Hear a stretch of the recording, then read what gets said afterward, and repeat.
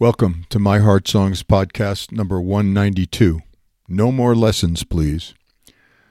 While I am not known for my brilliant aperçu, I do hope to provide some illumination of the inner landscape in these weekly audio journeys together.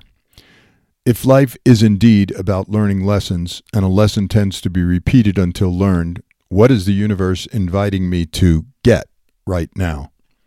Might be fun to journal about what life lessons I have really absorbed. What would be the top 3 for your list? I've often joked about writing a book entitled No More Lessons, Please, primarily because so many of life's lessons have been painful. Yes, I do realize that pain, on any level really, physical, emotional, or spiritual, tends to be a great motivator for change.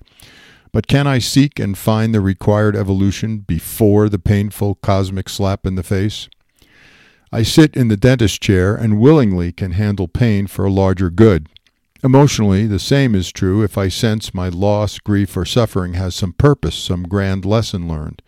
But often it just feels like recycling of the worst kind. Staying stuck usually goes down the rabbit hole of poor me, or what am I doing wrong, or some version of not being good enough. The primary driver of neuroplastic change in our brains is our behavior. Practice doesn't make perfect, it makes permanent. I get stuck on the same difficult part of a piano tango piece unless I consciously go over it again and again till I get it right, and then embed that in my brain musculature connections. Within the vast sea of variability and change, I can study how and what I learn best. But what keeps that blind spot, and the subtle or gray one, so intensely powerful that I can't fathom what is right in front of me in terms of what needs changing and evolving? My own form of nyctalopia, commonly known as night blindness, the inability to see in dim light or at night. I can certainly relate in my own life to those retrospective scopes ahas, the, of course, obviousness of living into a different way of being that feels so much better.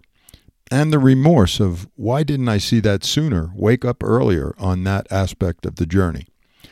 A lot of those past lessons related to cultivating my ability to communicate skillfully what I am feeling and needing, and grieving and forgiving. So many basic internal PowerPoints that needed developing, certainly with little guidance from a society bent on negative and destructive emotional masculine conditioning, and feminine for that matter, though different.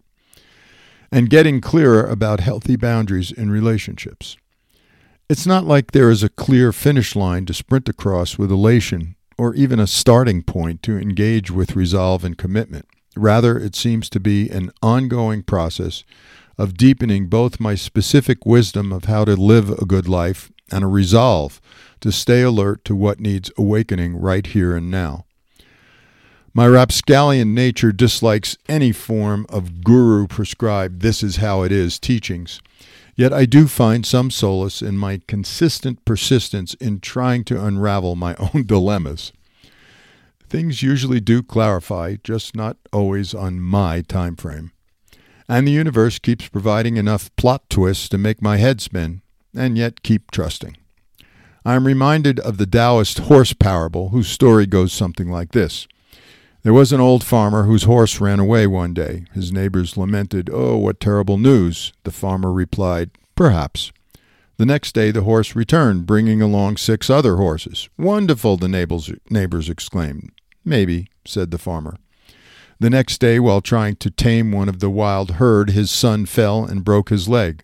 "Such misfortune," chimed the neighbors sympathetically. "We shall see," replied the farmer. A week later, some military officials came to the village to recruit young men to fight in a bloody, endless King's War, bypassing the farmer's son because of his injury. You get the point.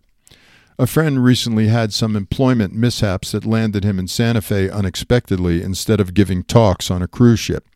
He went to get some new eyeglasses where it was revealed that he had a retinal tear needing quick attention, which would have been impossible were he still on the ship.